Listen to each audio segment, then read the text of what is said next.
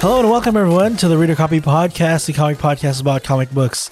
It is Wednesday, January 5th, 2022. Is that right? 2022. Wow, we're in the new year already. Yeah, first episode of the new year. My name is Chris. I'm joined by my co-host Daniel. Yes, welcome everyone. Hope you guys are having a good day. I'm having a pretty good day, except for one minor hiccup in my day. What happened? Okay, so I was in the middle of taking a shower. For some reason, our apartment crapped out and the water shut off in the middle of the shower. I had like straight up shampoo all over my head and everything ready to, I don't know, wash it off. Even soap on my, like body wash my body. And then right at So that, you had to like wipe it off? right at that point, the shower shut off and I freaking was in a panic. I was telling you, if it's an emergency and you need clean water, the back of the toilet, that water is still clean. Right. That tank water, not in the bowl, but in the little tank in the back. You could use that. It's clean water. That's a smart move. Use the water in the back of the toilet to clean myself. It's not used yet. That's straight from the tap. It's like... In my book, it's used already. All right, it's recycled. It's sitting uses there. That back of it, like you don't use that part, so it's still clean. I know that what you're saying, but just in my brain, in my American brain, I can't get used to it. Because I think in like Japan, they have interesting shower toilet connections where it's actually using, like the toilet there comes from the shower, like used shower water. They poop in the shower? No. What are you saying? It's like, they have small bathrooms there because everything's kind of small apartments. Okay. It's like one big setup where the shower is right in the middle of the toilet too. The whole room is the shower? Yeah, kind of. And also the toilet uses recycled shower water. Did you know that? Some apartments, not all of them. To flush. To flush, yeah, exactly. Okay. All right. Well, It's not the other way around. We don't have that. Well, I'm just saying, like, I was at maximum suds at this point as the freaking shower turned off, and I had no water to wash it away with. I wasn't gonna use drinking water just in case. Yeah. And I just had to wipe it off with a towel. Freaking had Old Spice shampoo straight up in my hair. I felt worse after taking that shower. Like I felt dirtier. The funny thing is you had to like just wipe it all off, right? Exactly. Like 10 minutes later, the water came back on. It was not 10 minutes, like half an hour. It wasn't that long. It felt like it. Okay. I started to get itchy because you still have soap in your hair. Yeah. Shampoo in your hair. It was the worst. I hated it. But besides that, pretty good day. Yeah. Pretty good day. I left the kitchen faucet on just to see when the water would turn back on. Yeah. You wrote a complaint already to the it wasn't a complaint. Property manager and a ticket order. Yeah, I did put in a ticket already through the website or ticket website. You were pissed. I was beside myself, but I didn't write it angrily or anything like that. I just wanted to get an update, Yeah. It could have lasted forever. However, we could be living the apocalypse. Water it's water world where reverse water world. Reverse water world. I should say Mad Max. To me, I was like, it'll come back on in an hour or so. I'm not worried. Yeah, but you don't have shampoo still in your hair. That's the difference. Yeah. I was angry. I was in my feelings, as Drake would say. Well, so far so good for me.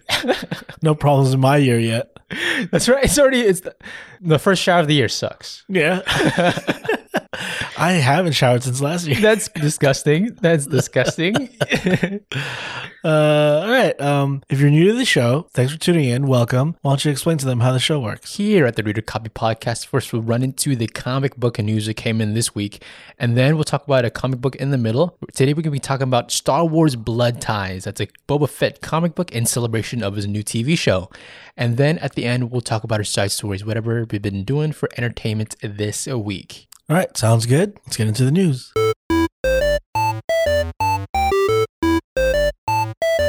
Everyone's still on that Spider-Man No Way Home hype. Yeah, No Way Hope. No Way Hope. That would be a cool title. Maybe. I don't know. Star Wars one? Spider-Man A New Hope. Yeah. So spoilers if you haven't seen it, but you've probably seen it. Hopefully you've seen it. Yeah. Because we're going to be talking about rumors that are could be caused by that movie. Yeah. So spoilers ahead. Either you just don't care that much to watch the movie already, or you have an actual life, which either way. Oh, come on. Yeah. Screw you. Either way, you're probably not listening to this show. But also connected to No Way Home was the Venom Let There Be Carnage movie. Yeah. At the end credits of that, we saw Venom and Eddie Brock kind of get sucked into the MCU universe. Yeah, that's what it looked like, and it definitely drew up some excitement for the Venom fans to finally see them tussle, possibly. So we knew, they're finally in the same like world, quote unquote world.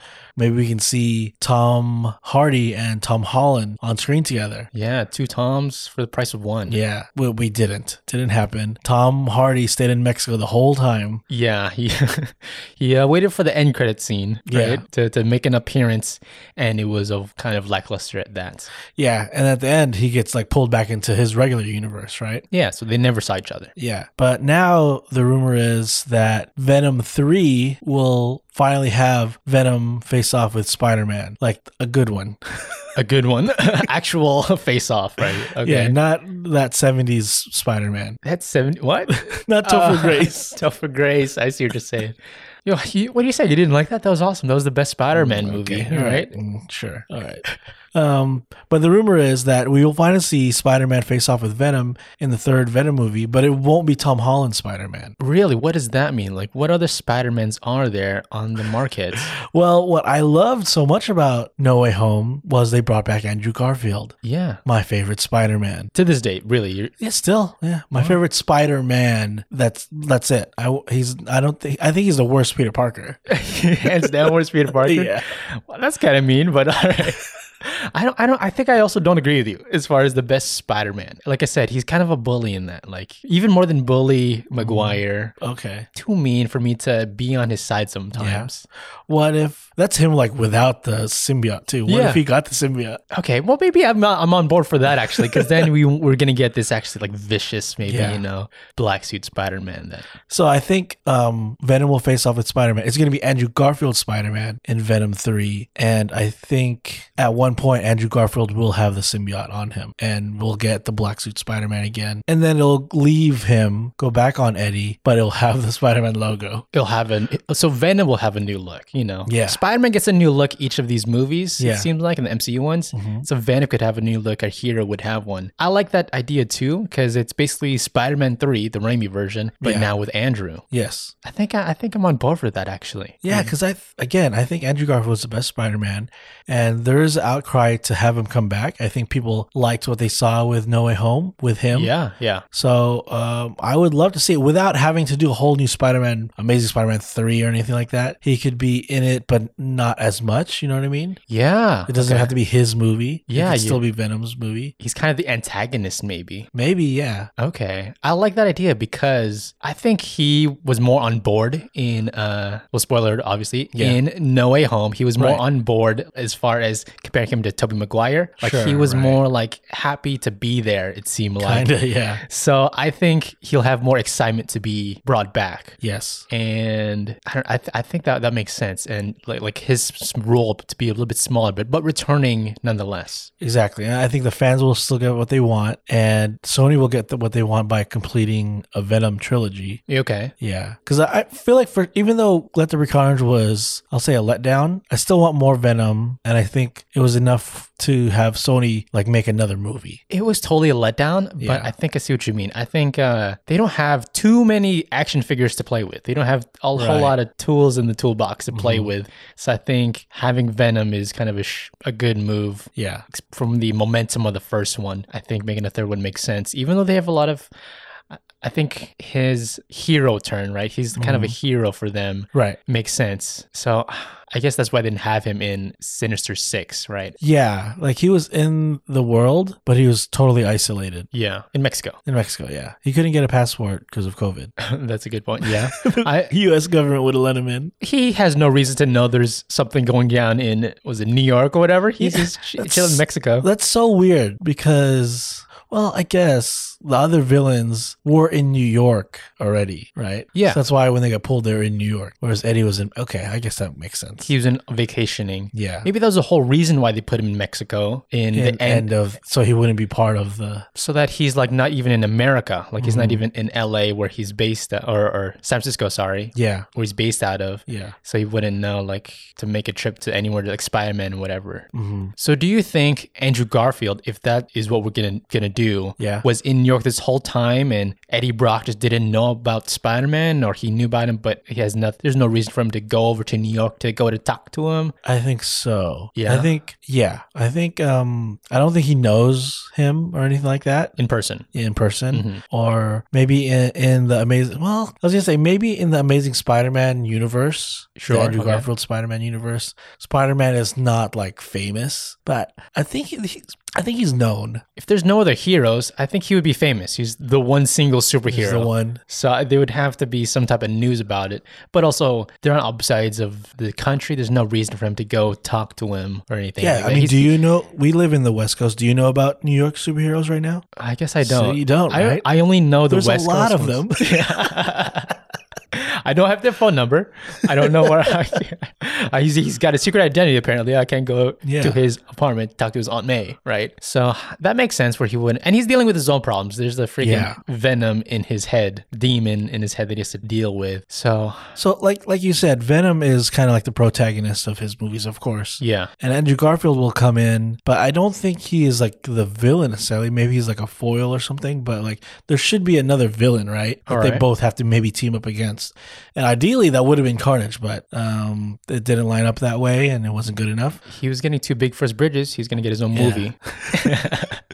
So who do you think could be a villain for a third Venom movie that both of them would have to maybe work together against? Okay, looking at the pattern so far for the Venom movies, let's be honest, they're kind of just carbon copies of Venom already. Mm-hmm. So I think It could be different though. It totally could be. I mean, that might be the way to mix it up, but I think they'll probably play it safe and have another Venom in there so they don't run out of villains for Spider-Man to fight. You know what I'm saying? So okay. I think they'll just hand the symbiote, maybe the symbiote's on the run and wants to spread to other hosts. Well, okay, what about this? All right. Dane DeHaan comes back All right. and he becomes Red Goblin. Okay. Now, Red Goblin is a new character from the recent Spider-Man comics, where it was Norman Osborn in the comics, but he gets the Carnage symbiote on him and he becomes Red Goblin. That's fun. Okay, so now we can also play with the villains rogue gallery of Andrew Garfield now. Yeah. That being said, I don't want to bring Dane DeHaan back. I think there's a reason why he didn't come back into No Way Home, right? Sure. When they had a Green Goblin already, till he sucked. Okay. So Dane DeHaan, I think they're not gonna do that. Even though Red Goblin's awesome, we don't have too many stories of him yet either that they could play off with. Yeah. To be honest. Mm-hmm. There was only one. It was a big like issue 800 story. And it was like a reveal thing. It wasn't, I don't think it was beloved for the story. It was just like a new collectible thing because there's a new character. Yeah. You know what's cool though? Spoiler alert for that comic book. The symbiote goes back on Peter Parker to fight Red Goblin. Oh, really? And if you notice, when it's on Peter as Spider-Man, he just looks like a black suit Spider-Man. But when it's on Venom, he has like this large mouth with fangs and all this long tongue, right? Yeah. He finally like let it loose, like gave it full control when he was on Peter Parker. So imagine it was Spider-Man, but with like the Venom mouth. Oh, very cool. Yeah, so he was like, the only way I'm going to beat him is let the symbiote fully control me. It's just the symbiote is actually doing the damage. Yeah, so it was kind of cool for a little bit. It was like you saw Peter Parker, Spider-Man with a symbiote, kind of like as Venom. Was it was it on Venom when it jumped to him, or was it on Red Goblin? It was on Venom, but like Red Goblin has the Carnage one. Oh, I see. Okay, yeah. Okay, that's pretty interesting. I think Red Goblin, I think is not on the books. Okay. I'm thinking it could be the Scorpion, which is another one who did have the Venom host in Ultimate Spider-Man, right? I believe. Well, I think even in the regular Spider, he's the second Venom. I see. Okay. Well, that'd be pretty interesting, right? To have still him. Interesting, yeah, because he does get the symbiote. Yeah, so it could be the mix of. Does he have Scorpion powers, or is he just has a costume? He had a costume, yeah, but he likes scorpions.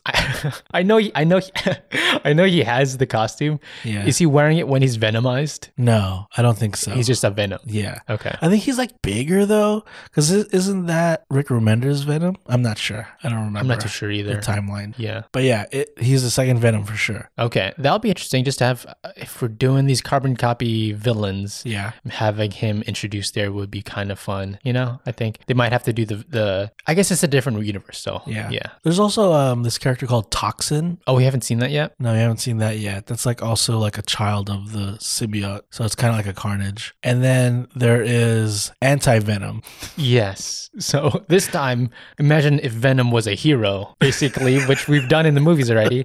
But it's basically just Venom with a white look. And It's he's like a good reversed. guy. Yeah. All right. Yeah. I don't know if that makes sense. So, but if this rumor is true, do you want to see Andrew Garfield come back as Spider-Man? Now I do. After seeing him in No Way Home, he was not going into it kind of half in. He He wasn't wasn't just getting a paycheck. He was not mailing it in. And also in that Peter Parker storyline, Yeah. he was kind of like, this is all I got, being Spider-Man, Yeah. right? So seeing him get a conclusion would be very satisfying. Like actual, maybe somewhere to keep the story going Yeah. into a happy ending somewhat. Maybe he meets a Mary Jane in this movie. Yeah. At this point, it would be weird. Like he's like looking for a Mary Jane, right? It's like, I know they exist. The other guys had them. Yeah. My question is this. The villains pulled into No Way Home. The spell was like, if you know Peter Parker is Spider-Man. Right. They got pulled in. Eddie Brock got pulled in with Venom. Now, at first I was like, why? Right? Yeah. Yeah. I'm still there. I think the writers did an interview and they said the symbiote, it was also my theory, which is correct. The symbiote kind of has like a shared understanding of the multiverse. Yeah. Okay. So if one of them knew it was Peter Parker, kind of like all of them do. So your theory was kind of correct? Kind of, yeah. A hive mind, if you will.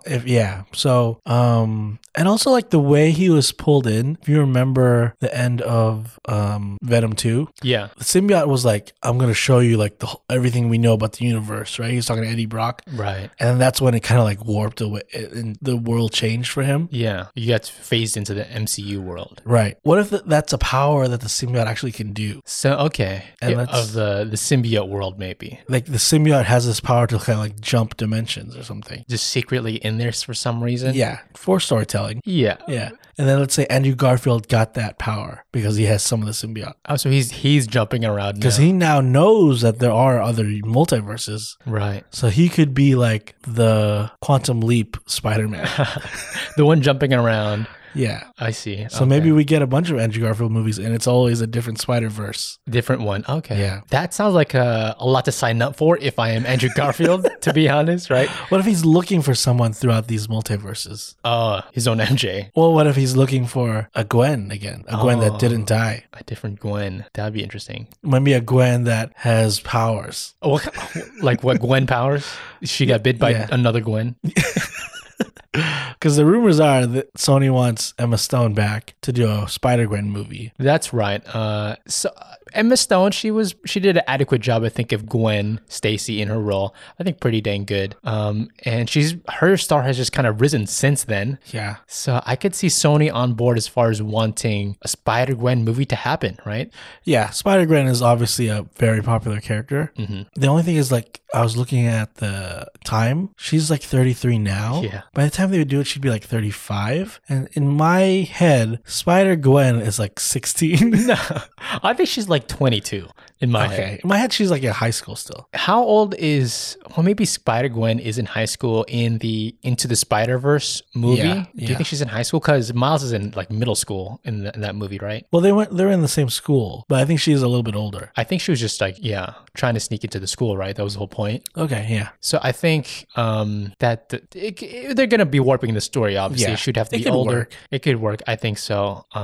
Maybe Andrew Garfield is just Peter Parker in her movie. Maybe. Right? That's kind of how it is. Or Yeah. if you want to spoil like the comics, Andrew Garfield Peter Parker is the one that dies in her world. So Right. that's what propels her to become a hero further, right? Yeah. I think a Spider-Gwen movie is in our future. That'd be cool, yeah. I would like to see an Emma Stone movie in the near future. I think in their timeline, it's not in place right now. I mean, just, if Tobey Maguire can still put on the suit, Yeah. why can't Emma Stone do it? Just because Tobey Maguire, it's a different story because he's, Nostalgia. It's nostalgia factor.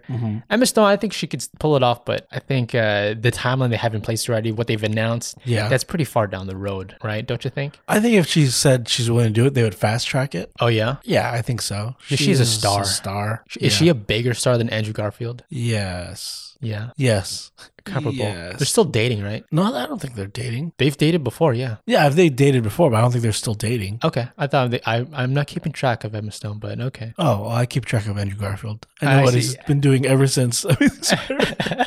You're super excited then for knowing him. I knew about this years ago. Another thing was Haley Steinfeld played Spider-Gwen in Into the Spider-Verse. She could get a dye job and like get blonde hair and do for the role.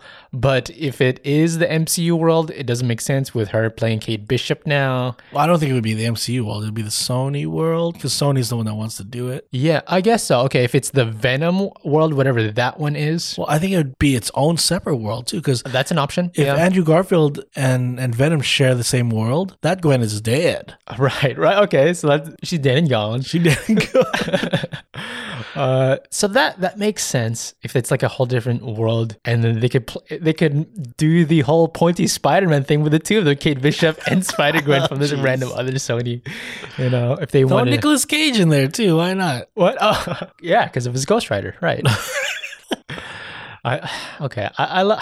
I think Emma Stone, right? I think it would be fun if it's in the near future, but I don't know if it's going to happen, right? I think if Venom 3 happens the way they're saying it will, Yeah. with Andrew Garfield, I think it's a stronger chance that this Spider-Gwen project could become a reality. And I think there's even stronger chance that a third movie after both of these will come with Andrew Garfield as Spider-Man, with Gwen as Spider-Gwen together. I think so too. I think the Spider-Man fans or comic book fans in general just build stuff up so much and they just can't wait to see it on screen that Sony would just benefit from that, right? Yeah. They're just waiting for that moment for them to reunite after Yeah. you've seen how sad Andrew is. I think Sony is realizing like the fans are telling them what they want and they'll give the money to that. Yeah, so it's no- like, okay, let's make that. Why not? We'll get all the money. Yeah. So I think out of these two stories, more so I want Andrew Garfield and Venom together fighting. Oh, yeah. But Spider-Gwen is still pretty cool, and I think Emma Stone could pull it off. The whole Venom thing, it's got me a little bit worried after number 2.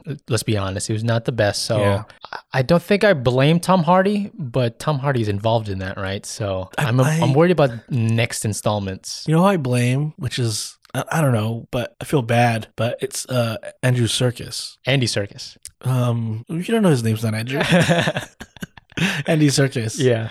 I think I don't think this is his first time directing, but he's not a well-known director. Did he direct the first? He did not direct the first He one. did not right? direct the first one. Okay, yeah. So I think he kind of got pushed around by the studio to like do whatever they said. Yeah, that's a bummer. Yeah, and they said make it under 90 minutes. That was the big thing. Oh, yeah, it was so fast. It was very short and fast and it didn't have any real character development. It just felt like it was going. It expected you to fill in the gaps yourself. Yeah, you can't relate to any of the characters, even the villains. Like, there's... They don't even explain why Eddie Brock cares about Cletus Cassidy. Why are they even talking to each other? Well, yeah, the other way around, too. Like, why does Cletus Care like so much about Brock? Yeah, it's just like they force them together for any reason. I think, like, Cletus just plainly said, like, I'm obsessed with you. And that was For it. no reason. Yeah, Right. Yeah. He just saw you on TV. Yeah. So they definitely wanted it shorter so they could fill more showtimes during the day, which would mean more money. Yeah, I was thinking the way they had Venom just pop into the MCU Yeah. and him drop a little drop of symbiote in that world. Yeah. I thought that could point to them cutting Venom like totally out, like Tom Hardy out, and do a Venom later down the road In the MCU. in the MCU. And they But could. I think that is what will happen. that could happen for sure. But as far as Tom Hardy coming back, that could be reason. But we have momentum ready. They could do Venom 3. Yeah. So I still think they'll do Venom 3 regardless because money, that's why. it makes some money for sure, Yeah. right? So it's not the Spider-Man numbers, but it's something on the book. Sony doesn't have as much as the MCU. So Yeah. Also, I don't think it cost them that much either. oh yeah, because everything's CG. Yeah. Compared to Spider-Man, I bet Venom 2 costs pretty cheap. Yeah, I'm willing to bet as Yeah. far as talent too. But yeah, I think all these have a good chance of happening. Yeah, I think after No Way Home, Yeah. it just renewed my fervor for the Spider-Man world, the Sony verse actually. Even though that is heavily MCU, it's Spider-Man, so it made me excited for the other upcoming Spider-Man world. Yeah. Spunk. Yes, I think we're done with that. Isn't that gone? But I'm Spunk forever. Spunk lives on. Yeah. I love Spunk now. I'm Spunk, all about Spunk. Spunk forever. Yeah. Fill me me up with all this spunk. All right. Okay. Yeah, but that's you. All right, let's finally maybe stop talking about Spider-Man for a while. Doubt it. But no Way Home and all the Spider-Man rumors. Let's give it time to breathe. Yeah. Let's give way for other movies because a big one's coming. Yeah, Marvel, maybe you could argue Spider-Man is their biggest property, and DC has something to say about that with their new The Batman movie coming out. Trailers are still invading our eyes. A new trailer came out. It's called The Bat and the Cat and the Hat, and it focuses more on the relationship of Bruce Wayne and Selena Kyle, but still a lot of Riddler in it. Whole lot of Riddler as far as his voice goes and the back of his head. Yeah. Pointing towards Riddler really knowing about Bruce Wayne and the Waynes. Right? Yeah. But let's talk about the cat in this one. What do you think? Do you think the Selena Kyle is going to be the best we've had so far? I mean, I wasn't a whole lot in love with Anne Hathaway's Catwoman. Oh, really? Okay. It was okay. I really liked Michelle Pfeiffer's Catwoman. Yeah, I think that was one of my favorite Batman movies. And I loved Halle Berry's Catwoman. Top of the list. Bring her back. Yeah, but Zoe Kravitz looks like she's going to bring it. And I think her dynamic with Robert Pattinson is pretty cool from what I've seen. I think so too. I don't know if Zoe Kravitz has shown her acting chops yet. This might be it for her. I think this is where we're going to really see it. Yeah. I think she's going all in. The kind of talk between the two of them, the way Catwoman talks about the Waynes. Yeah. I think she has a resentment towards the Waynes like as much as the Riddler. I think anyone who is like, there's only two classes. It's like the super rich and the super poor, and they hate each other. Right. In this type of a city. Yeah. Yeah. So she talks bad about the Waynes and how I think they might be corrupt in this movie. Like in all the other Batman movies, we say like, oh, the Waynes are like the rich people that were actually trying to help save Gotham. But I think maybe in this version, they're just as bad as like the other rich. I'm thinking they are the philanthropists. They say they are, but there's like one big thing that's just awful that they did that maybe Bruce doesn't know, right? Yeah. And the Riddler figured out. But also I think Alfred knows. Yes, there seems to be some conflict with Bruce and Alfred here. It really,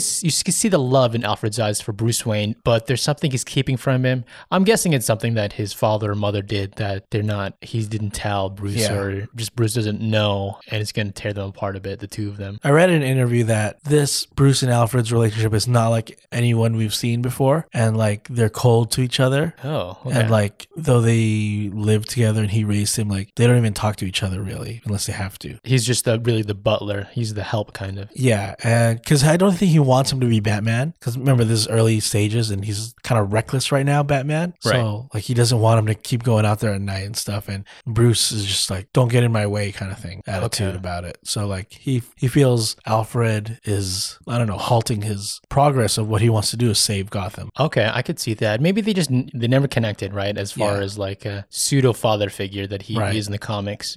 So maybe maybe this whole time Bruce was at like boarding school. He didn't really raise him like this. Maybe. And then, but Alfred has always loved him, but never the real connection. And now this other thing is just gonna ruin the relationship even further, right? Yeah. This big reveal. But maybe he helps him in his Batman efforts just enough to keep him going, keep him alive, I guess. Maybe, because he's out every night. I could see that happening. But I mean, there's still other goodness in the trailer. There's the Gotham PD a bit, and you can really see they're worried about this Batman figure showing up in their town. I think Gordon's the only one that really likes him. Kind of likes him, yeah. There's a lot of shots of Batman kind of like with the police.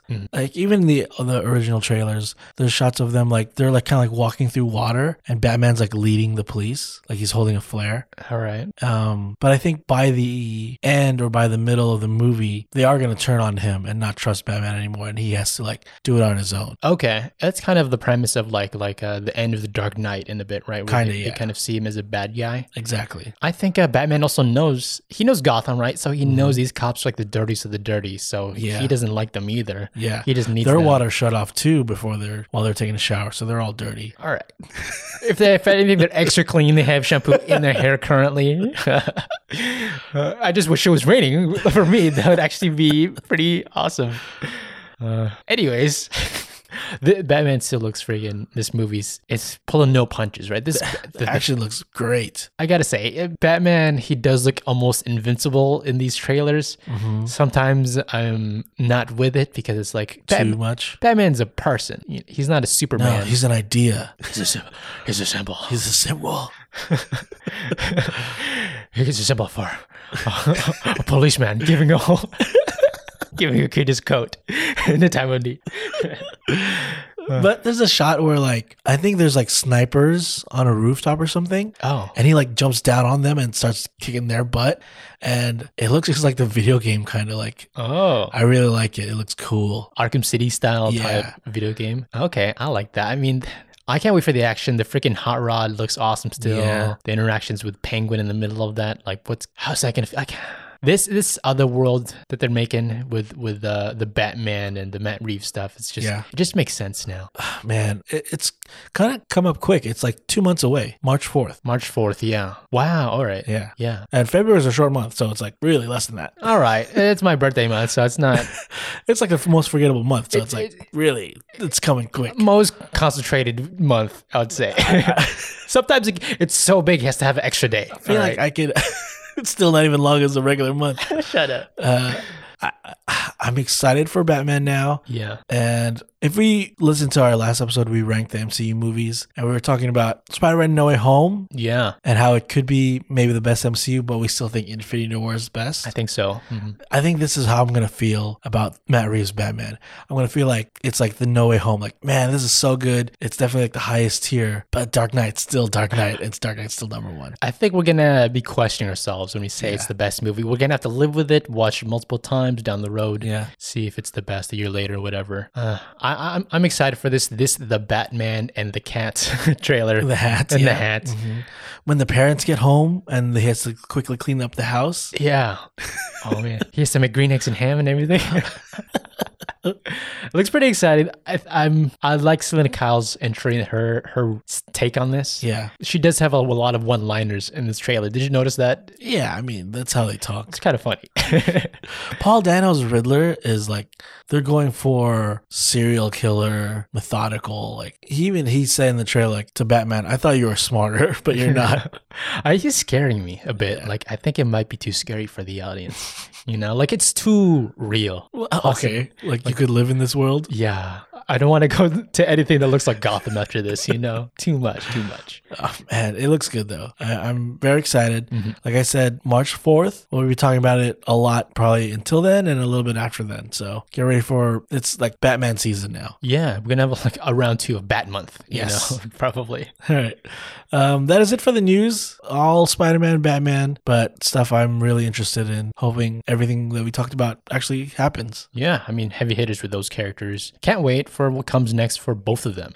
What I can't wait for is for you guys to subscribe to the Reader Copy podcast. Just search Reader Copy on all your major podcast platforms, whether it's Apple or Google or anything else you listen to podcasts. I don't know, your Zune. Is that what that's called? Zoom? Zune? Yeah. On Zoom? I don't know what you're listening to your meetings. You got to Zoom somebody, you listen to their podcast. FaceTime portal, whatever. Sure. Yeah. Just search it. We might be there. Can you listen to a podcast on your Apple Watch? Is that an option? I think you can. What a time to be alive. You could listen to podcasts on your watch. All right. That is it for the news. Let's get into the story that kind of I picked this week. It is called Star Wars Blood Ties.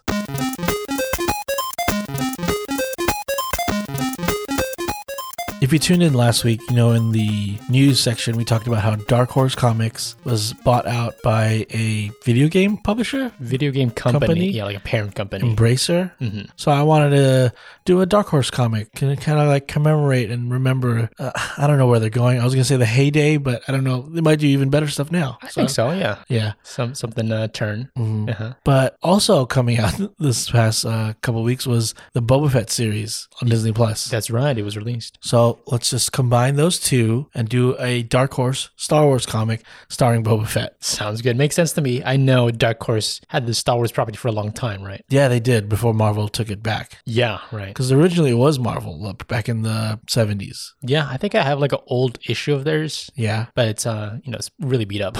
Yeah. But a lot of the great stories from Star Wars are from Dark Horse Comics. Yeah, that's like the little bit of a period I don't know about in the Star Wars Yeah. comics I want to dive into again. I think they consider them legacies or legends or something where it's not really canon anymore. Yeah, it was for a while, right? It was, yeah. And then Marvel or Disney bought Marvel and then bought Star Wars and then told Dark Horse to go screw themselves. Yoink. Now, this book is called Star Wars Blood Ties. It is mainly about Boba Fett and Jango Fett. So if you don't know those guys, this will tell you a lot about them. And it's the 4-issue series that came out in 2010. Okay, not too long ago. It's by writer Tom Taylor. If you remember our Injustice book that we did, he wrote that one too. Okay, cool. Yeah, but he's done a lot of work with DC, doing also the Suicide Squad and Deceased. That's like their zombies books. Oh, he's doing that? He did that? Yeah. Okay, very cool. That's kind of popular right now. Yeah, I kind of want to check that out. I wonder if it's better than Marvel Zombies. I think it's just a different take. Yeah, But it I'm looks surprised that it's popular because it is kind of a rehash. Like zombies. We always say zombies is done, but it keeps. Yeah, but zombies with superpowers? Yeah, it's like zombies will not die. The artist is Chris Scalf, Scalf, Scalf. Yeah, I think that's a pretty good try. Yeah. You would consider him a digital painter. Oh, he is? Okay. Yeah. Because it's not really like line work, comic book work. It definitely looks like it's painted, but like on like a tablet. An iPad or whatever, Wacom. Yeah. I think also his style is, I think he starts with a black canvas. Like it's all black. Reverse, yeah. And then he draws in the color, not the reverse where he draws in the shadow, if that makes sense. Yeah. I really like the artwork in it. When I first opened the first book and started reading it, I was like, this looks almost like I'm watching the movie. I think it's like it's very dark, right? And Yeah. it fits the tone for a Jango Fett, a Boba Fett. Totally. In the world he lives. Now, like I said, we're doing the 4-issue run. It is a miniseries. They did a couple after, and they're both kind of well known for Star Wars books. Oh. But this one was like kind of like one of the best ones, I think. Yeah, I read up about this too, and originally it was supposed to be just 4 issues, and they did a follow because it became popular. Yeah. Yeah. They made a whole new series on Disney Plus because this character's popular. Really? I'm not saying it's because of this comic book. Oh, I'm yeah. just saying this character's popular. Oh, is the character popular? I didn't know that. Yeah. His name is Boba Fett. Oh, okay. I've had his drink. A little backstory. Star Wars Attack of the Clones. Mm-hmm. We're introduced to this character named Jango Fett. He is a Mandalorian bounty hunter. Yeah, that's right. Okay. He has a son named Boba Fett, Okay. right? Right. And then they also use his DNA to clone a whole army, which they make the troopers. The stormtroopers. Yeah. Right. Those look like him. Those look like him. They all look identical. Yeah. For the most part, sometimes they just have some pizzazz in them. Long hair, whatever. Some are bald, yeah. Yeah. But they needed that army very quick, so they like rapidly aged them to adulthood, right? Right. Okay. Makes sense. And then surprise, his son is not his blood son. It's a clone of him, but aging at a regular rate. I see. Okay. He asked for like one son that he can just raise as his kid. So though it's not father-son, it is still his blood. Right. That makes sense. I also like the little tag here. It says father and clone. Father and son. No. It's weird because like, yeah, this is his blood, but so is like the whole army. Yeah. And he doesn't consider them his sons. No, or brothers or anything. Family at all. Yeah. He doesn't like them. No. So he does raise him like his son, right? Yeah. So he wants him to be like him. And we first see Boba Fett. He's like, I don't know, like a preteen here. Yeah. He's teaching him to be brave, right? So Jango throws on his jetpack on Boba Fett. And it's like the backpack that you wear that's like a rocket, right? Right. His classic one. And then he says like, okay, this thing is like the scariest creature in the galaxy, right? That you could face. Right. And then he sprays like I think it's like bait onto Boba Fett. Yeah, right. I think it's to smell like this beast's prey. Right. Yeah. And he says like, okay, go get a tooth of this thing. And this thing is like literally like a giant dragon. This is what Boba Fett's going to do. He has to take a tooth from this thing. They're in this gigantic cavern right now. Yeah. Stalagmites everywhere. And he has to just snag a little tooth from this giant. He's like, activate the rockets. He flies away. And then Jango, the dad, kind of like just walks out of the cave. He's like, all right, my son's either going to do this or die. I could just get another one. Yeah. And then we hear like all these noises and roaring throughout the cave. And Django's kind of just like waiting outside. And then finally, flying out is Boba, and he's able to pull a tooth off of this creature. And the tooth is like the size of him. That's how big this thing is. Yeah. And then Django is telling him like, see what you did there? That's the most feared creature in all of the galaxy. Like, now moving forward, you'll know for the rest of your life, you'll never face anything scarier. Okay. The scariest thing is already past you, so you should never be scared again. Right. You could face everything with a steely look. Yeah. You don't have to worry. Fear is something in your past now. Right. And they're back on the ship, and he's kind of like proud of his son, right? He did it. Yeah. It was like I think like a hunting excursion that was a success, like right? a test. It's kind of like remember 300? Okay, I don't remember what you're talking about. Okay. They used to send their sons to like kill a wolf to become like a man. I see. This is kind of like that, except this was a giant dragon. Right, in Star Wars world. In Star Wars. He had a jetpack, so he's okay. It's pretty easy when you think about it. It's pretty easy. As they're flying away, they get one of those like intercom hologram messages, right? And it's Count Dooku. So now we already know, okay, this is kind of like in the prequel era, but I think before Attack of the Clones. Really? Okay. Because we see in Attack of the Clones, is that where we first really see Jango Fett? I think, yeah, this is first and only. First and only, right. Okay, I wonder what happens to him. So it's around that era Count Dooku is on the hologram explaining, he's a bounty hunter at the end of the day. He's got a bounty for him to take on. He has to find this masked individual, and we get a little hologram look of him, and apparently this guy always wears this mask. Never takes it off. Yeah, so be on the lookout for this guy. It's easy to find this mask, the guy, because he always wears it. So they go to the planet that they think he's on. They're flying out in Slave One, right? That's the ship he's on. Yeah. Do you like that ship? Because it's like the one that like flies perpendicular almost. Because it looks like it's kind of in the shape of a face that just comes at you. That's what I always think. You know that creature that lives like in the beach? It's like a sand crab. What do you call it? Like a horseshoe crab? Oh, yeah? All right. It kind of looks like that when I think about it. Okay, I guess so. I always think of that. Oh. And so they land on that planet, right? And then usually Boba Fett would just stay on the ship. But Django's like, you've proven yourself. Like, I can trust you now. I'm going to have you come with me, right? Right. And I'll show you how I kill people. I'm an assassin for money, for hire at the end of the day, right? This is like a ride-along. You're going to, you're getting roped into the quest too. Literally like a ride-along, because Jango Fett is flying with his jetpack, and he's kind of just like holding Boba Fett. Yeah. And they're like in the air, like in the sky. Yeah. Star Wars planets, like the buildings are super high, right? It's bigger than skyscrapers. And he's just holding Boba Fett with his arms. Well, he has no fear now, right? He's no fear at this point. So they track down this guy, right? Mm-hmm. Django sets up like a sniper rifle, and he wants Boba Fett to take the shot. Well, this is a kind of a big deal for a kid to do this. Yeah, he's fully training him now to take over the Fett name. The Fett name, I like that.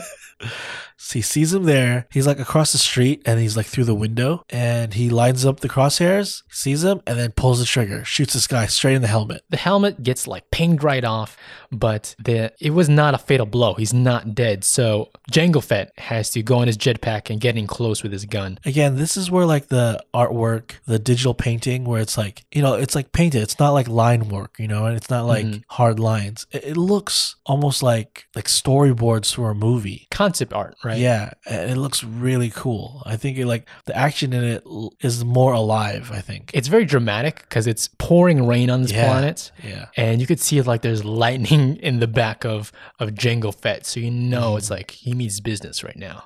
He's got this guy now. They're struggling. But the bounty, the guy that they're hunting, is able to like grab Jango from behind, rips off his helmet, right? So we see Jango Fett's face, right? He Yeah. looks like all the other clones. Yeah, it made in the style of Tamora Morrison, the guy that plays him in the Right. movies, right? Django uses his blaster, shoots this guy in the gut, and then tells him to take off his helmet, right? He's like, you never take off your helmet. I just want to see why, right? Yeah. Before I kill you. So the guy finally takes off his helmet, and it's him. What? It looks just like him. And he realizes he is a clone of him, a clone of Django, the one that they made for the army, but he didn't want to be a soldier. He escaped. This is like a deserter clone at this point. Right. And this is actually like the first time there was a face-off between a clone and either of the Fets or anyone wearing that face. Right. And the victim on the ground is saying, like, you can't do it, can you? You can't kill someone with your face. And then he bends down. Jango Fett like kneels down in front of him, still drawing his pistol at him, and it's like cold blooded. He just like pulls the trigger. Bam! This guy's dead. Like, I just killed a guy who looks exactly like me, Gemini Man. Bam! No, I thought that the line was pretty cool. He's like, well, you know what? You're not me. Yeah. So it was like easy work for him. He's going back now. Mission's done. He's picking up his helmet. He hears a noise. Quickly turns around, draws his blaster, and it's a woman with a baby. The woman's like, please, please don't kill me. And why are you wearing my husband's face? And then he realizes this is the guy, the clone. This is his like wife and his baby, his son. Oh. The baby even sees Django and calls him dad because he looks like him. Maury's like, and you are the father. Technically, I think he would be the father if they did a blood test. If they did a freaking test and The everything. DNA test. You know how like the guy like usually runs off the camera? Yeah. He just flies off in his jetpack. The woman says, this is my son, the guy you just killed. It's his son too. Yeah. His name is Connor Freeman. I see. Okay. And he's like, Freeman, because he's free now. Yeah. Oh, kind of on the nose, lady. His dad's name was Morgan. So, I mean, Jango Fett cannot bring himself to kill the woman or the baby. He kind of just flies off with like a sour face back to Boba Fett and says like, well, the job was done. It was easy enough. And doesn't say anything about the guy's who he was, a or clone. what he looked like. So they fly away. And I think he feels really bad, right? He took the guy's father away. So now he's actually a better dad to Boba. Oh, right? okay. He's trying to be a better father. He even lets him fly the ship for like the first time. Oh, very cool. And then we see kind of like jump forward. We see the events of Attack of the Clones. We know what happens. Samuel L. Jackson kills Jango Fett. Cuts his head off. This is Nick Fury. And then jump even farther now. Now, Boba has taken up the armor, and he's like what we know Boba Fett to be. Right. The bounty hunter from like Return of the Jedi. Right. Fully hunting bounties right now. He's at his peak right now, and he's actually just landing at a little station there to talk to his banker, which is like an alien guy. Yeah. So I think at this point in time in Star Wars, it is before A New Hope, but after Revenge of the Sith. So Yeah. in between 3 and 4. And probably closer to New Hope, though, right? Yeah, because Boba Fett is like He's an adult already. close to the same age. Yeah, close to what we think of him when we first see him in Star Wars. Right. Right. But before that. Yeah. And he's talking to his banker. Banker's like, we got some more bounties if you want. This one is not that big of a bounty, but I don't know, maybe you want it. And then he's like, okay, I'll take it. What's the name? It's Connor Freeman. The banker wasn't sure if he wanted this job or not because he was like, he alluded to there's some connection to his father. Right. He's like, what, why were we connected? And he's like, your father has been putting money into an account for this guy for like years now, right? Yeah. Like, just before he passed. Yeah. And then he said that account was withdrawn completely just this past couple of days. And now there's a bounty on this guy. So something's up. Yeah. So Boba's like, well, okay, I got to figure out why my dad was giving money to this guy and why there's a bounty on him now. So I'm going to go find him. We see this character for the first time and it's been a while. It's actually Connor Freeman. So he's kind of a little bit older too, right? Right. But he's like falling asleep at the bar. He's kind of like a lazy drunk kind of a guy. He looks a little bit like Boba Fett and Jango Fett, right? Right. But not exactly because he's half. So like if Boba Fett was like 10 or 12 during the events of Attack of the Clones and he's like 30 now at this point in the story, this guy would be like, what, 22? Okay. Or 18? Something like 20s, that? yeah. So he's like 10 years or so younger than Boba Fett. Yeah. But he's an adult now. And he's drunk at this bar. He's like full out, like almost knocked out, but he's making a bed out of this counter here as the bartender's like, get off my counter, wake up. Yeah. You dope. This gross bug looking alien guy shows up. Apparently this guy's a bounty hunter too. And he's like, Connor Freeman, get up. There's a bounty on your head. I'm here to collect, right? And then Connor like kind of talks to the bartender like, do you have a blaster? And he's like, yeah. And he gives it to him. And then he like points it behind him and shoots the bounty hunter like without even looking, just like points the gun behind his back and shoots the guy. He barely opens his eyes. Like he just almost goes back to sleeping at this point because it's easy for him. So you could tell like some of the skill of Jango maybe just rubbed off on him. It's in his genes, right? It's very like Indiana Jones of him. Yeah. Slick. And then the bartender's like, well, you can't just leave that guy. You can't just leave a body you killed, right? Yeah. So he has to like drag it out of there. He's dragging it out of the bar, and then another blast kind of like comes towards his head. And he realizes like there's more bounty hunters after him. So he's like running down the alley now. When swooping in comes in Boba Fett to save the day, maybe? But no, he's actually there just for a bounty also on Connor. He headbutts him, knocks him out on the ground, and the other bounty hunters kind of like run into the alley, and he's like, hey, that guy's ours, right? And there's like 10 of these guys. Yeah, I like how they introduce themselves as they call themselves the League of Bounty Hunters. Yeah. And then Boba Fett's kind of like saying like, these are like the weakest bounty hunters that they all kind of have to team up just to get one guy. Yeah. Like they're all kind of like the bottom of the barrel bounty hunters. So he doesn't even care about them. He's not worried. He's doing that, very rigid look that the Fets do where they just stand still, like not worried, saying like, you guys will learn eventually. You make more money, but you don't have to split it. Yeah, but they're just not good enough. And then out of nowhere, this is literally like just fan service, kind of like cameo. Totally. And then they all kind of like stop what they're doing because they hear somebody walking. And I think this guy's really cool, but it's Bosk, another famous bounty hunter. He's that lizard guy, right? Yeah. And he kind of was like just walking through the alley, just like not even like bothering them. He just wants to pass. And he sees them and he's like, Fett, Bosk. And then they kind of just like keep walking. And these idiot League people, they're ready to shoot up Boba Fett there, saying like, you're outnumbered here, pal. Just turn around, drop your blaster. Just take a hike. So Boba Fett he drops his blaster, and then the other coward bounty hunters, the League of Bounty Hunters, they're like, okay, you could walk away and just leave Freeman now because there's no way you're gonna beat us. You're unarmed, right? Yeah. And then Boba Fett in his internal dialogue is like, I'm Boba Fett. I'm never unarmed. And he uses his flamethrower out of his wrist and it like burns everybody. Yeah, like just in a row, incinerates them in front of him. And he's kind of just pulling out of stops all of the weaponry on him he's using. Yeah. It's like every inch of his costume is a weapon. Pretty awesome. I really like this montage of him fighting these guys because like he has like a helmet scanner. He has like a laser beam out of his glove. He has like almost like Iron Man rockets shooting out of him. It's really cool. He has like the cord to wrap up one of them. Oh yeah. So like a blaster is like the last weapon he needs. He has hell stuff on it. Pretty awesome. I like the last thing he does. He's like, fist, and he just throws a punch at one of them. That's his like final weapon is just punching the guy. His line is like, unarmed, not so much. All this commotion, Connor Freeman tried to escape. He was running, but Boba Fett uses his jetpack and catches up to him and grabs him. And he even like does a spray thing to like knock him out. Mm-hmm. And then when he wakes up, he's already in like Boba Fett's ship. I see. And Connor goes into like an uproar, yelling at him because Boba Fett's like, I know this is weird. I have your father's face right now. You look like my dad. Connor's like, no, I know who you are. I know who the Fets are. You're not my father. And he has a resentment towards the Fets for sure. Yeah, he knows Jango killed my father. Mm-hmm. And he's like, I don't want anything to do with you, right? Right. And he's like, when my father died, he was putting money away for me, and I took it out. And then Boba's like, surprise, it wasn't your father paying, it was my father paying, right? Yeah.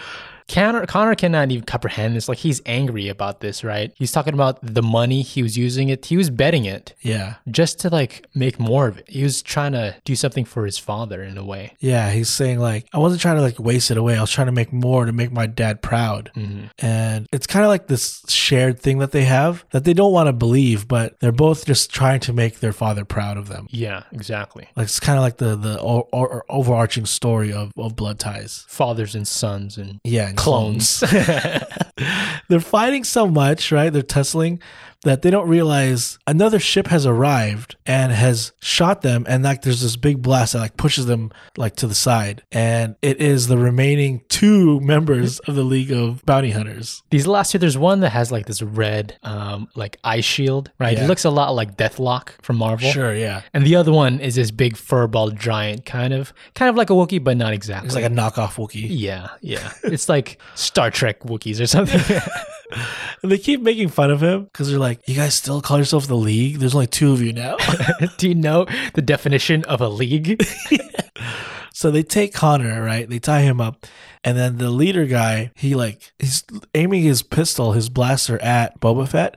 And Boba Fett's like, you can't do it. You're a coward. You've never looked a man in the eyes and killed him before. I could tell. Yeah. Right. And this guy is kind of like, you're right. So he like puts his hand up so that he doesn't have to look Boba Fett in the face. And then just pulls the trigger. So like, it is kind of like a cowardly move. Kind of wimpy, but in his head, the deal is done, right? I killed Boba Fett.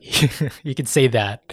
He flies off with the bounty to go take up his reward. Now we're introduced to the guy that has put a bounty on Connor, and apparently he's like this like warlord guy, kind of like a Jabba type character, right? Yeah, his look is different though. He looks more like a goblin, like a red goblin look. Yeah, definitely like a weird alien guy. He looks like he's from like Mortal Kombat. I could believe that. Sure. Maybe Power Rangers. Yeah. But the member of the League of Bounty Hunters like calls this guy, is like, I got the guy. I'm bringing him to you now. Have my money ready. And this guy's name is like Talon or something like that. Something, yeah. Yeah. He's like, okay, bring him here as fast as you can. I'll have your money. And then when he hangs up, that Talon guy is like, I'm going to kill them both when they get here. I don't want to pay them. Yeah. Connor can't believe this. Like, you killed Boba Fett? No way, you're a coward. I don't believe that. And this head of the League guy is like, yeah, I killed him. I shot him down. And then Connor's like, oh, you looked him in the eye, saw if he was dead? Yeah. It's like, he's pretty much dead. I killed him. Don't worry about it. Yeah. Stop asking questions. Because we know he's not dead. We see him. He's shot in the gut, but like he's still like walking and trying to make it back. Yeah, getting out to Slave One to take up his own reward. Now they've reached the planet of this Talon guy, right? And the fake Wookiee guy throws Connor over his shoulder to like carry him to the guy, and he's kind of dumb. His blaster's like behind him in his back of his waist, so when he throws him over, it's like right in front of Connor, like he can just grab it. Connor grabs it and shoots this fake Wookiee in the gut, and like right away he's dead. Yeah. And then Connor just goes on a run away from the other League member. He's running away, and then flying in is Boba Fett in his jetpack, grabs him, and he's saying like, okay, well, we're free now, right? Like, let's get out of here. And Boba Fett's like, no, you're still my bounty. I'm still going to collect. I always collect. Yeah, that's kind of like his motto. I always collect. So he drags them back to Talon, right? And it's cool because like his lair is like this giant, like dark dungeon thing. And they have a Rancor. The very own pet Rancor. Just like in Return of the Jedi. Yeah. But this one's like tied up, right? It's literally like in their room. Like it's not in a cell like how Return of the Jedi was. In the basement? Yeah. Yeah. It's like in their big hall, but it's just like chained to the wall. That's pretty scary. Yeah. Really intimidating.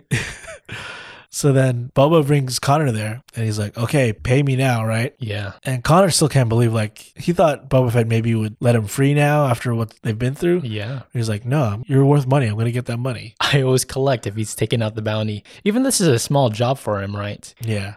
Talon also mentions like, yeah, this is a small thing for you. Why are you even here? Yeah. It's like, okay, this makes no sense, right? Yeah. And then come barging in is that last member of the League of Bounty Hunters. Uh-huh. And And all of them, even Talon and his henchmen, start making fun of him. It's like, there's only one of you. You still call yourself the League? Like, they're all laughing, right? And Connor realizes now, like, okay, there's no way I'm going to get out of here. I need Boba Fett's help, right? So he talks to Boba Fett and he's like, I put a bounty on Talon, this new warlord, right? And he's like, well, how much money do you have? He's like, I put like 3 credits on, which is like, whatever, $3, right? Talon's like, that's not enough for Boba Fett. Don't be ridiculous. And then Boba says, I'll take it. Yeah. And everyone's like, what? He's one guy, right? But he's surrounded all of the henchmen there. And they all think like they've got him outnumbered, right? Yeah. Obviously. They've got a Rancor in the corner. They're not scared. But Boba Fett is never unarmed. And he grabs one of the henchmen guys, uses him as a shield. Everyone's like trying to blast him. Boba Fett straight up just shoots Talon guy straight through the head. So it's like all mayhem. And Connor is like still tied up. And Boba Fett's like trying to get him out of there. Yeah, they need to figure out some way to get out of this place with everyone around. They actually run towards the Rancor and they rile it up by shooting it, blasting it in the face. And then to escape, he blows up the Rancor's chains and sets it free. That's going to cause commotion and, distract all the other henchmen. The last member of the League of Bounty Hunters is still there, still alive, still like trying to fight Boba Fett. He shoots Boba Fett, but Connor kind of like pushes him out of the way and takes the blast for him, right? And Connor's not wearing any armor, right? So he does this even though knowing like it will probably kill him. Oh, I see. But this gives Boba Fett the upper hand and chance to kill this guy. And he hits him and knocks him down to the ground. And then they kind of use him as the final like explosion to get out of there. Yeah. So they tie him up to Boba Fett's jetpack. They aim this kind of carcass of this guy towards the Rancor's mouth, turn on the jetpack, and he goes firing into the mouth of the Rancor, killing the guy and also the Rancor in this big explosion. It's funny because like the Rancor's head explodes. The guy was still in the jetpack, right? So now the only one alive is Boba Fett and Connor, right? And it's funny because like they're the only ones that they're able to just like take whatever they want now. Connor goes to like the treasure room and takes all of Talon's like treasure, like he's filling up a sack of jewels and gold, while Boba Fett goes to the Rancor and he's pulling out one of the giant tusks of the Rancor. And it's like, this is what I collect. I see. Right. Like shout out to the beginning of the story, right? Collecting tooths. You're right. And then they both walk away, parting ways, never to see each other again. And like Connor is like rich, like he's got all this gold. Boba Fett's carrying the tooth, and they're both saying it's like they're both trying to make a dead man proud. Right. Both of their fathers. And they show like a picture of the father like in the sky as like a symbol, kind of like Mufasa in Lion King or something. Right. But it's the same face because they're clones. It's one single face. Yeah. It's pretty poetic, honestly. Yeah. That was a pretty sweet story at the end of it. I really like how they made Boba Fett look here. Like at the end of the day, he is a bounty hunter first. Boba Fett? Yeah. So like he kind of felt for this Connor guy, but he had a job to do. He's got a bounty out on him. And he's doing that because that's what his father taught him. And he wants to make him proud. That's interesting. So he's like doing it no matter what. It's like his little own creed, right? Right. Exactly. Yeah. It's funny looking back at this stuff now, considering after The Mandalorian, how much of a hit and kind of color it brought to that side of Star Wars. Yes. That looking back, this stuff is really good too. Like this legacy or legends stuff. Yeah. Still got some heart to it that they probably drew from already, right? Yeah, I think so. Attitude wise. I watched the first episode of Book of Boba Fett. Yeah, me too. And I did like it. But I wonder if there's a way they could kind of weave in Connor Freeman into the story. That's an interesting idea. I mean, would you want that? It fits in the line, right? And they call this not part of the universe, but yeah, I think it could work. They just get someone that looks a lot like him, yeah, but not sure. exactly because like it doesn't him. have to. It's not a clone. It's not a clone, right? Yeah, just kind of close to him. Yeah, and kind of the same badass attitude. That'd be pretty dope. I mean, I honestly don't know that much about Boba Fett, so I didn't know what they would draw from for this character. Yeah, Mandalorian was starting from scratch, so yeah, they could do whatever they want. Yeah, so maybe that's the same boat. Honestly, like Connor Freeman reminds me a lot of like a young Han Solo. Yeah, kind of like just after himself, just trying to get by, doesn't really care about anyone else. Sleeping at the bar. Sleeping at the bar, was after the gold at the end, but really is trying to make his dad proud. And then Boba Fett also is trying to make his dad proud, but in a totally different way. He wasn't raised the same, right? Right. Literally did not have his father there. Yeah. And then Jango Fett is this like hardcore authoritarian kind of guy, teaching him from young to be, very hardcore about it. Exactly. So I think it was a really good story. I never thought about it that what if the clone had a kid, one of the clones had a kid, and in a way it's kind of like his cousin or something like that. I think they said in the storyline that I think they make the clones infertile, like on purpose, like it's built into how they're made. Okay. But there's a lot of times they mess stuff up. Like there's a lot of genetic defects. So this is a Jurassic Park situation. They can mess something up, right? They're half frog, half turtle, right? Is that what? No. So there's like they can mess up sometimes, and this was maybe the one lot where this guy could have a kid. Yeah. And there's like some type of, it's like Genghis Khan, where it's like everyone is part this person. A little bit of him. Yeah.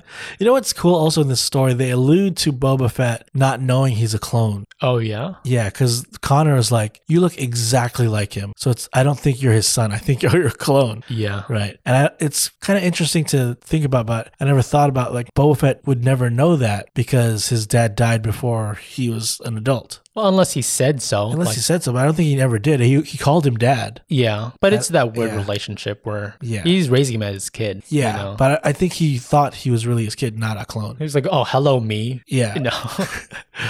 So, I never thought about it, but it's cool to that they revealed it in this story. Is it possible this was kept from him this whole time? Mm-hmm. He knows it later. I don't know if he knows it. Yeah, who knows? He could be questioning it. He doesn't. Yeah. Yeah. Yeah, this was a pretty short story, but considering it all, like the feel of it, the Jango Fett kind of attitude towards it, I really liked. And then there's heart at the end. Yeah. Nothing really was glaringly bad. Maybe not so much characterization as far as all the characters and like a long story or opera like Star Wars is supposed to be. Yeah. But these stories, I think they should continue on. I'm hopeful for the new show, but I already can tell it's not as good as Mandalorian. I think we've had 2 seasons of Mandalorian and they're very action packed. So when they kind of slowed this down a little bit, and they explain, because this Boba Fett is a little in the show, Book of Boba Fett is already different than the Boba Fett we know. This kind of explains why. I think I like it better. Oh, because he's lived stuff in between. We're realizing what happened in between, why his motives are different now. Okay, yeah. So, and because it's less action and stuff, I think people were let down by it, but because we're used to Mandalorian, where a lot is happening. This one was slower. Yeah, that could be what's going on. I just want to be enthralled in it in a different way then. I'll have to wait to get there. I feel like some of the action had some flaws, but maybe they're working on it. Like when they didn't have their helmets on, it's them, the actual actors doing it. Yeah. It's obvious. Yeah, sure. There's a difference from them with the helmets. There's that. But pretty dang awesome. With Mandalorian, the first episode, at the end of that, the big reveal was Grogu. Yeah. I want there to be a big reveal with Book of Boba Fett, and I think it'd be cool if it was Connor Freeman or something like that. Okay. Maybe not the same name, because that's kind of a stupid name, I think. But it'd be cool to realize there's more of hims. I think Freeman's been used in other clones already. I think that's a thing in Star Wars. Yeah, I know. Okay. But it's just come on. No, thank you. Give him a cool name. He's a Fett. Make him a Fett. What if he was Connor Freeman, but at the end they're like, you are something Fett now. Give Boba Fett a son. Okay, interesting. Possibly. There has to be something bigger at stake, right? Because literally in the first one, he's saving a baby. And in this one, he's kind of, so far the intentions are selfish. He wants to be like a warlord in his own way. Maybe better, but in his own way, it's not as moralistic. Yeah. Yet. So what is it? I still think Book of Boba Fett could be really good. And honestly, I was going into it not liking Boba Fett anymore from what I saw in Mandalorian season 2. But now I'm kind of more interested. Maybe the book helped, but I'm eager to see what this season will bring. Okay. I need to look more into Boba Fett because I think, it wasn't really good until 2015 Star Wars. Right, so right. Well, this was Blood Ties 4-issue story. They do Tom Taylor does another story after this, and that one's called Boba Fett is Dead. So all right. Maybe it's not canon. Maybe not. All right. That's it for Star Wars. You want to get into side stories? Let's do it. My side story this week is something that we watched together. Something you actually plopped on is on HBO Max. There was a new reunion thing with the Harry Potter world, Return to Hogwarts, right? Yes. Did you enjoy it? I did. It was pretty awesome. It made me really miss Alan Rickman. Alan Rickman? Yeah. Yeah. I got sad. Can you hear the popping? Yeah. I mean, the whole time, the point of it is to reminisce, right? Yeah. It's just the behind the scenes stuff, seeing the cast members again in their kind of older age. Like obviously they're running through all of the movies, right? Like Right. kind of one by one, each movie, the feel of each movie. Talking to the like cast members, the main three obviously in their little group, but then they'll also like bundle up the groups of like characters that belong together. Yeah. Like the Weasleys all together and see what their take was on when they had their like hovel scenes or whatever in their little home in the burrow. And also like the takes of like the directors, right? As you kind of walk through one of them, one by one, like Chris Columbus, after he sailed the seas to America. He directed two Harry Potters. He started off a great franchise. Yeah. And you kind of see like the evolution of the movies, right? I think the first ones are obviously more kiddie, and then once you get to the third one, probably the best movie of them all, it takes this darker turn. Yeah. That really paid off. It was an amazing movie, right? Obviously, but By Alfonso Cuarón. Cuarón.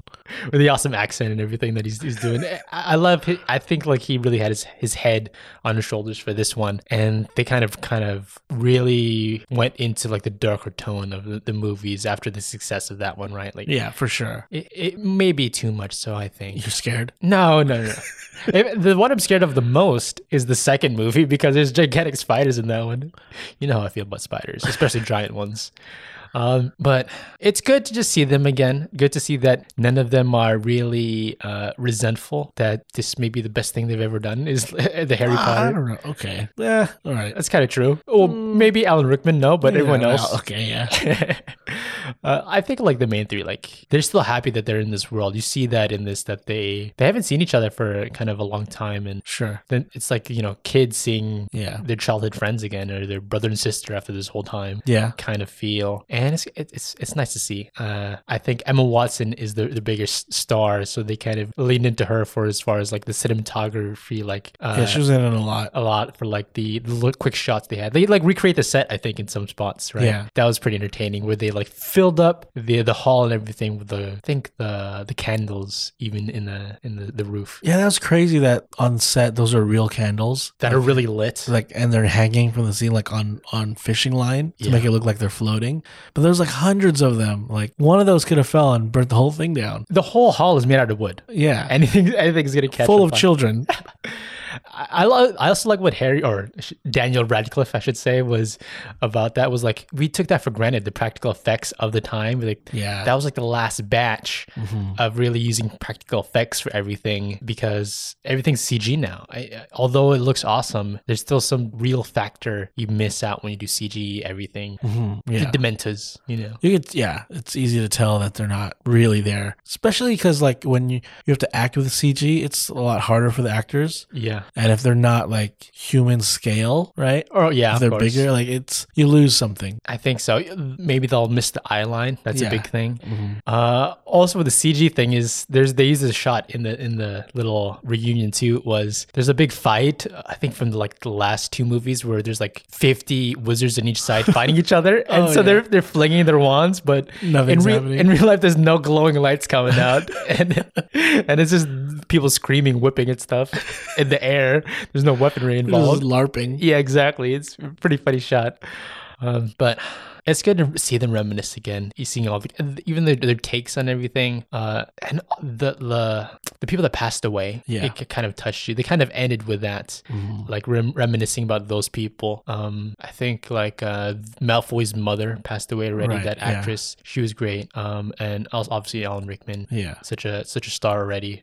But man, It's crazy to think like it's been 20 years since the first one. yeah. Yeah. When it was coming out, were you like, was it like, I'm for sure going to watch this in the theater when it comes out, because I didn't watch really any of them until they're all done. Like I got into it way after. I definitely didn't see it in the theater because the first time I saw it, it was a Christmas gift, actually. Oh. It was a DVD from our grandma. She gave it to me for Christmas, actually. It was pretty good gift there. So that was the first time I saw it. What's funny is she gave our cousin the second movie, so he couldn't watch the first movie. So it was already down the road. Like, I definitely wasn't the type to be reading the books either. I was a slow reader as a kid. I could not read those were thick books for me at the time.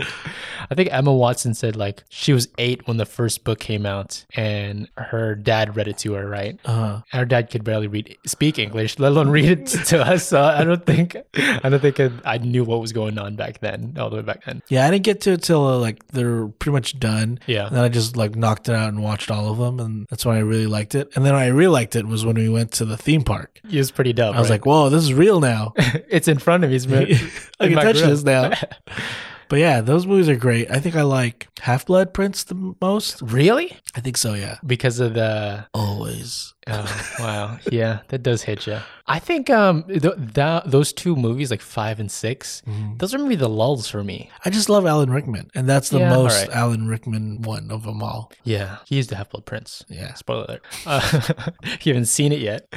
But I love those movies. I've seen them so many times on freaking ABC Family at the Christmas marathons that I've seen them countless times. The nostalgia's still there. I can't wait to go back to Universal to actually see it. Maybe down the road, things settle down even further. We can go to Florida and see the other one. It's so weird when you're watching this reunion and you see the characters that like play the kids and they're like laughing it up and having a good time with the actors that played the villains. Yeah. Because like there's an interview where it's like Daniel Radcliffe and Helena Bonham Carter. Yeah. And they're like buddy. They're like best friends talking about it. But in the movies, they like hate each other. Yeah.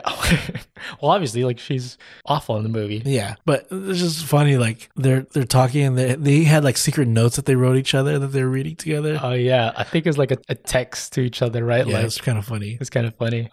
I didn't know that she wore fake teeth in the movie. What do you mean? They're terrible teeth. I thought she was just doing a face. Wow. I mean, she's British. I know. So I thought that could be what was going on, but yeah, okay, surprise. I love seeing these behind the scenes stuff that I didn't know at all before. Yeah. I like the actor that plays the dad Malfoy. Lucius Malfoy, yeah. He didn't want to play that character. No. That's what he said. So he played it like very like flat and like through his teeth. And they're like, that's perfect. And then he cast him for that. Exactly what they want. Yeah. He was trying to be like a cold father, right? Which is what makes sense for building up this kind of kid that's supposedly supposed to be evil and Slytherin. Yeah. So it made sense. Yeah, but it was really cool seeing like the whole behind the scenes stuff. Yeah.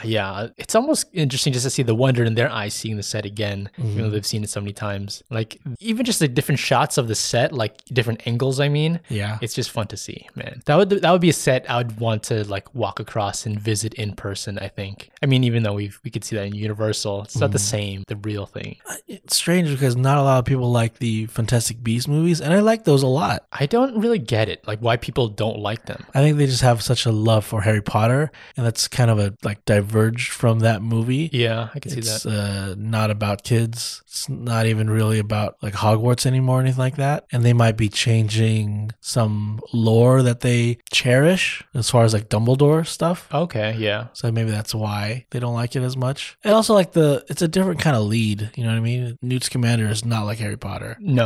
He's a Hufflepuff. Totally different story. Come on. Sorry. It's totally different. I mean, come on. You know what else I like since we're on this topic? Yeah. They have that Harry Potter trivia show right now. All right. I like watching that. It's pretty fun. Who's the host? Was it Helen Mirren? Helen Mirren, yeah. Yeah. It makes perfect sense she'd host that. Yeah. But it's really like some of the questions are just like, what was this person's color of their scarf or their shirt in this scene? It's like, you just gotta guess. Well, I think that's them like evening the playing field. Exactly, yeah. Because some of them are just like know everything about the books inside and out. It was so funny. We saw the first episode. They're pulling people from the crowd, right? They're pulling in like kids from high school, whatever. The last guy's like 70 years old. Yeah, and he knows more than all of them. Super funny. I came into watching that thinking like, I'm going to know all of these. And I'm yelling at the answers like it's Jeopardy and I'm getting each one wrong. But man, I can't wait to maybe fall in love with the world. Like if Fantastic Beasts is good, but Yeah. I'm wondering what's gonna follow that because The new trailer for Fantastic Beasts Yeah. I'm excited for it. there's some shots I thought were exciting, like that big scorpion thing. Yeah. It's a Fantastic Beast, I gotta say that. But I don't know if I am super excited about just from off the trailer. The most Fantastic Beast is Mads Mikkelsen. He's in it now as Grindelwald. Grindelwald? No more Johnny Depp. What is up? I hated Johnny Depp in the first Fantastic Beasts. Just that freaking, He's in it for 2 seconds. and that's how much it should point out how much I hate him. Oh my God. Because that All right. sucked. But I gotta give it to him. The second movie, he did an awesome job. Because he's a good actor, and he was good in the first one also. He was not good in the first. So I know he's a great actor sometimes. What I can't wait for, at the end of this third one, Mads Mikkelsen is going to take off his mask and reveal it's Colin Farrell the whole time. No way. Who saw that coming? Not Colin Farrell's character. It's just Colin Farrell, the person. And he looks like the Penguin. Oh man, there's some messy stuff in there, like Ezra Miller's character. It kind of confuses me sometimes. That reveal surprised me a lot, so I'm liking it so far. Yeah, yeah, that makes sense. I mean, some of but the shots, like the different take of it, like it's like old time, not old timey, but more like World War time, right? But in New York or whatever, it does give it a different look that still makes sense for me for this magical world that's enjoyable. I don't see why people hate it. I like in the trailer when Jacob, because he's like the only one that doesn't know anything about it. Right? Yeah. He's a, what do you call it, muggle? Yes, we obviously know what it is. He was like, what is this? And Actually, he's a nomage. a nomage. That's what they call it in America. Nomagique. He was like, what room is this? And then Newt is like, the room we require. They looked really cool. Yeah, okay, all right. The line was good. I don't know if I understood. I like how just slow. I like how what's the actor's name?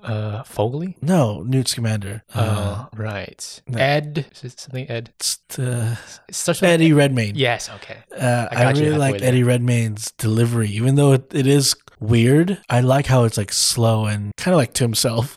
He's whispering it. Yeah, I like his the way he's portraying that character. Yeah, I think he's probably a really good actor. He is a very good actor. But I can't say some of the movies. I think Theory of Everything was overrated. Actually, I haven't seen it. Okay, I've seen it. It gets kind of boring. I like him in Chicago 7. Yeah, all right. That was an okay movie. I think the guy they casted for his brother, they look like the same, but obviously their portrayals are totally different. I had to look it up. Like, are they actually brothers? They're not. They're not. Sadly, but like, I was like, are they? They look almost exactly the same to me. They don't look exact. No, not Like really. with a different like stylist or whatever. I mean, he's supposed to be the jock hero type. Right. Yeah. And Eddie Redmayne's supposed to be like the nerd, quiet, shy one, like forced into being a hero. Yeah. And they both totally fit that, but I don't think they look like each other. I thought they did. I thought like, wow, they sound totally different, obviously, because they're what they're portraying. But I was like, maybe they're actually brothers. Maybe they drank some of the charm and they made to look like each other. Yeah, but that trailer looks really good, and the reunion special, I almost kind of want to watch it again because I missed some stuff. But yeah, it was good. It was really good. I'm happy they chose to do this. HBO has been doing that a lot with these reunion things, and with the 20-year mark, it made sense. Yeah, I'm curious what they're gonna do next with the Harry Potter IP. But that was my side story. Super fun. I wanted to talk about since this is a comic book show, I want to talk about a comic book. Oh, okay. And I read Marvel Timeless issue number 1. Oh, It just came out, so I'll say a little unspoilery stuff, and then I'm gonna get into spoilers. all right. I'm fine with that. Are Yeah. you okay with that? Yeah, It's only yeah. one issue so far. I haven't read it yet, but I'm fine with it. It centers on Kang. Oh, And I think Marvel, of course, Marvel does this where like we are introducing this new character in the movie, so we gotta bolster him up in the comics a lot, build the popularity. So there's a lot of Kang stuff right now. There's also a lot of X-Men stuff coming, right? oh, really? Okay. Yeah. Yeah, that makes sense. Actually, coming is called Judgment Day, and I think it's like Avengers versus X-Men versus Eternals. All right. So it's like toss everything in there. yeah, let's sell these books. Sell these characters. Yeah. But Timeless issue number 1 came out, and it's very good, very entertaining. It's not action packed. All right. But it is kind of getting to know Kang on a deeper level, especially for readers that don't know Kang, which I think a lot of people, their first introduction to Kang is Jonathan Majors. Yeah, right. And they want to know more. So getting this book that features him, you'll learn a lot more about him. I know his backstory, but I don't know his character, what his personality is like. This will explain it. Okay, I like that. The story is about him and kind of what they do a lot in comics, like in Kingdom Come. He's with like an old dude. Remember like old dude character? Yeah, like a random guy that's just a bystander that they rope into the story. In this version, the old dude is I think he's like a writer expert, like professor, and his speciality is like super powered beings, and he's writing a book on super villains like of Marvel, right? Oh, okay, I like that. And he's declaring like who's the most evil one or greatest one, right? Like number one villain, pretty much, right? He's making a tier list. He's making a tier list, right? And he put number 1 Dr. Doom. Oh, that makes sense. I think a lot of people, he'd be at the top of the list. This pissed off Kang. That's funny. He pissed off this time hopping being. Yeah. So the story of Timeless, at least the first issue, is he's bringing this guy along with him through time, showing him why he's better. He's freaking doing a Christmas Carol type thing. Yeah. All right. I mean, it's not big events in Marvel, but it's just like you need to get to know me, right? And you'll see why Dr. Doom is nothing and I'm the best. I could see him going to the scene and he's like, Look at this. See that? All right. Now let's go over here. He thinks he's a car salesman. So that's pretty much the premise of it, right? All right. But I want to get into spoilers because there's something in this book that kind of blew my mind. Oh, really? Right. Or kind of like got me very excited. What is that? All right. Got me excited. So Kang is with this guy for only about a week, right? But they've been jumping through every time, like throughout humanity, right? Okay. Like he hangs out with him in primitive caveman time where all the cavemen think he's a god, right? This is what Kang does in his free time? Yeah. It's funny because like he's there hunting a mammoth for the caveman, right? And the cavemen are like cheering him on and stuff. And then the old guy's like just writing in his notes. Like he's there in like a cardigan writing notes about what's happening. That's a funny shot. Okay. Yeah. And then something happens. This is full spoilers now, right? For issue number 1. All right. Something happens where he gets an alert and they call it a pirate timeline. A timeline that diverged and is trying to stay alive as a separate timeline from the main timeline. And now Kang says like usually these offshoot timelines time would correct itself and eliminate that timeline, but there's a super strong being in that timeline that's keeping it alive. So we have to go there and kill that being before it overtakes our main timeline, right? Okay, so it sounds like Kang's kind of a good person here. He's like keeping track. He's the bookkeeper of everything. He just wants to be the most powerful. So it's like, I can't let this guy, whoever this is, overtake me, right? Just prune his timeline, his branch. Pretty much, right? Okay.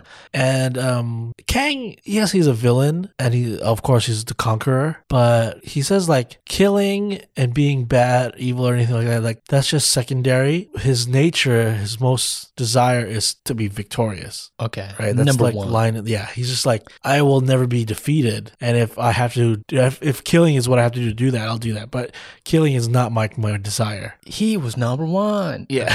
All right. You don't know what that's from, do you? No, I don't. That's from SpongeBob. Okay. I don't know that.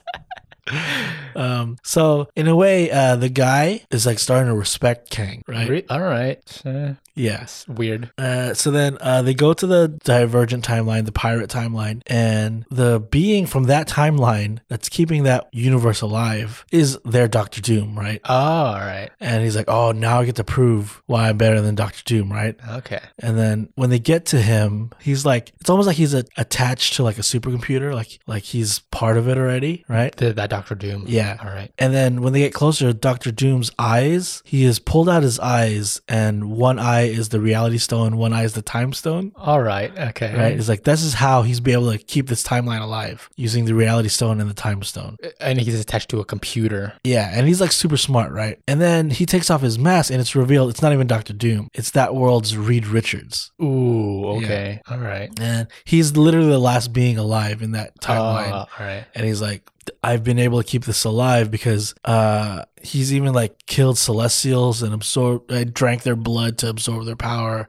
I've fused the Infinity Stones into me, right? Like he has the Time Stone and the Reality Stone in his in his eyes. It looks kind of silly. In his eye sockets. He has like jewels in his eyes, right? Yeah. It's like Lil Uzi Vert. Yeah. But they defeat him, right? But when they're searching for him, they're looking through all these like what if timelines, kind of, right? Other branches. And it's kind of like when he's like in the middle of a room and there's all these like shards of different timelines all surrounding them, and you get to see like all these like kind of like what if dimensions, right? Okay. And you see one where like Thanos is wielding Mjolnir, and on all sides of Mjolnir is an Infinity Stone. So like these are different futures That could occur. Right? Okay. And actually, a lot of them are Easter eggs for upcoming comics. Oh, Yeah. Other series. Other series that are coming later this year for Marvel. All right. Okay. So you see like Spider-Man, you see like there's a new Iron Fist. So it's really like a preview for Marvel comics. Okay. Right? It's- This is their solicitations. This is like every so often when they have events, they'll have one to like prime everybody for what's Right. coming next. This is that book. I think this is that book, yeah. Okay. It's like a catalog. Yeah, but anyway, they defeat that Doom. Like he still calls himself Doom, right? Oh. But it was Reed Richards. And then he kind of like shows like, see, I can beat Doom. He's nothing. I even saved our main timeline. Yeah. So I'm the greatest. I'm the conqueror, and you should change your book, right? So he sends him back to his regular timeline, and he's writing in his book about his time spent with Kang. It's funny because like he spent like a week with him. Yeah. But he's like back to like right when he left off. Like he returned him a second later. Right. It makes sense to his original time. So he's writing his book.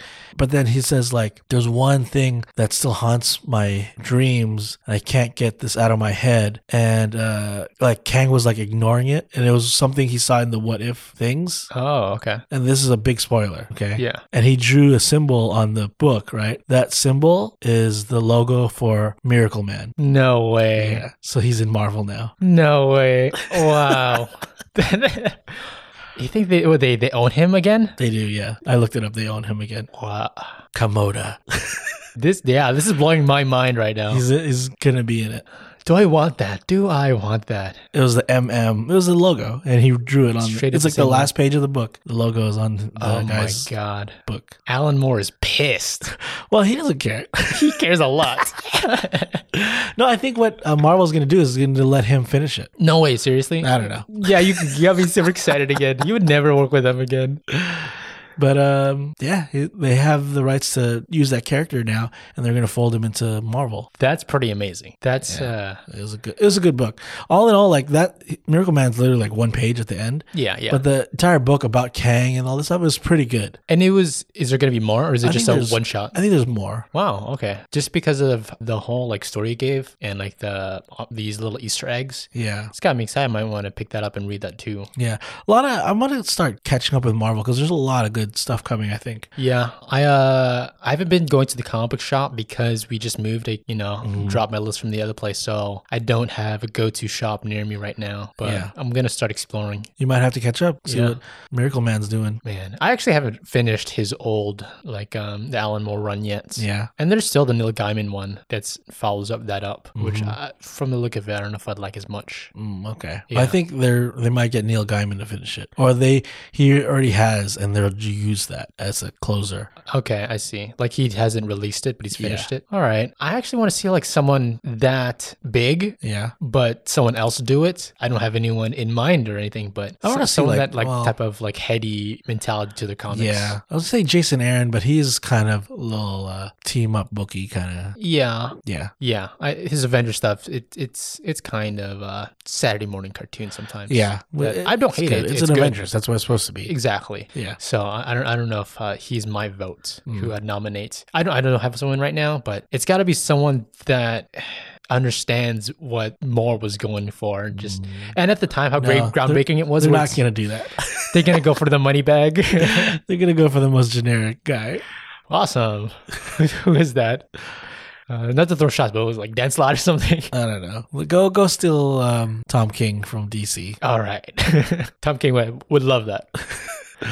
But yeah, I honestly, like, I heard about this before I read it, so I was like, I'll have to read it. Okay. So that's what got me, and it was good. That's pretty dope, though. I mean, maybe just to learn about Kang, that's something too, because I don't know him a whole lot. I know his like storylines, but I've never read one from front to back, right? Like, it's more or less his storylines explained in other comics. Yeah, like his other versions. This one's all about Kang, and I think the whole idea is all the other issues will be about Kang, but like this is a setup for it, and it sold. Like I'm really into it now. That's really cool. Okay, that makes sense that they would release this for us fans, but not know every single thing about every single thing. Right, type of fan. Like fans that didn't know Kang, man, they really don't know Miracle Man. So yeah. Miracle Man, how generic of a name. Do you think they're going to change his name? Maybe they could. Right? Yeah. I mean, who owns that name? Because I think that's why they changed it. They couldn't use it because of that, but now that is them. Yeah, that is them. We're obviously getting ahead of ourselves, but do you think a movie could happen? Oh, no. Yeah. Yeah, I think it won't have. I think no, it's too deep. Yeah, it's sometimes too racist at this point. It's also like kind of similar to stuff they already have. Yeah, in ways, but the vibe is totally different. But like, I read a thing where like they're never gonna do Sentry in the movies because the idea is already too close to No Way Home.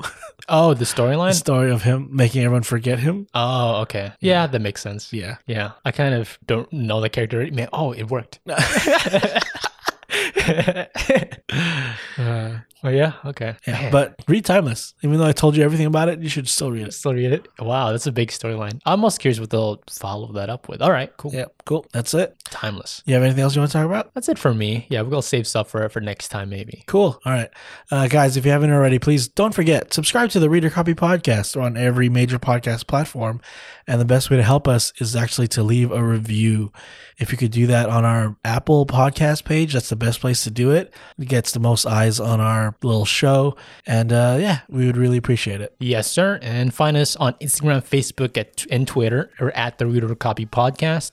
Let's talk about that bombshell if you know what's going down with Miracle Man and all that. And what you guys are enjoying. Yeah. Cool. We'll be back next week with another book. Until then, Daniel, can you hit him with the outro? If you like what we had to say about the book, pick it up and read your copy. See ya. Later.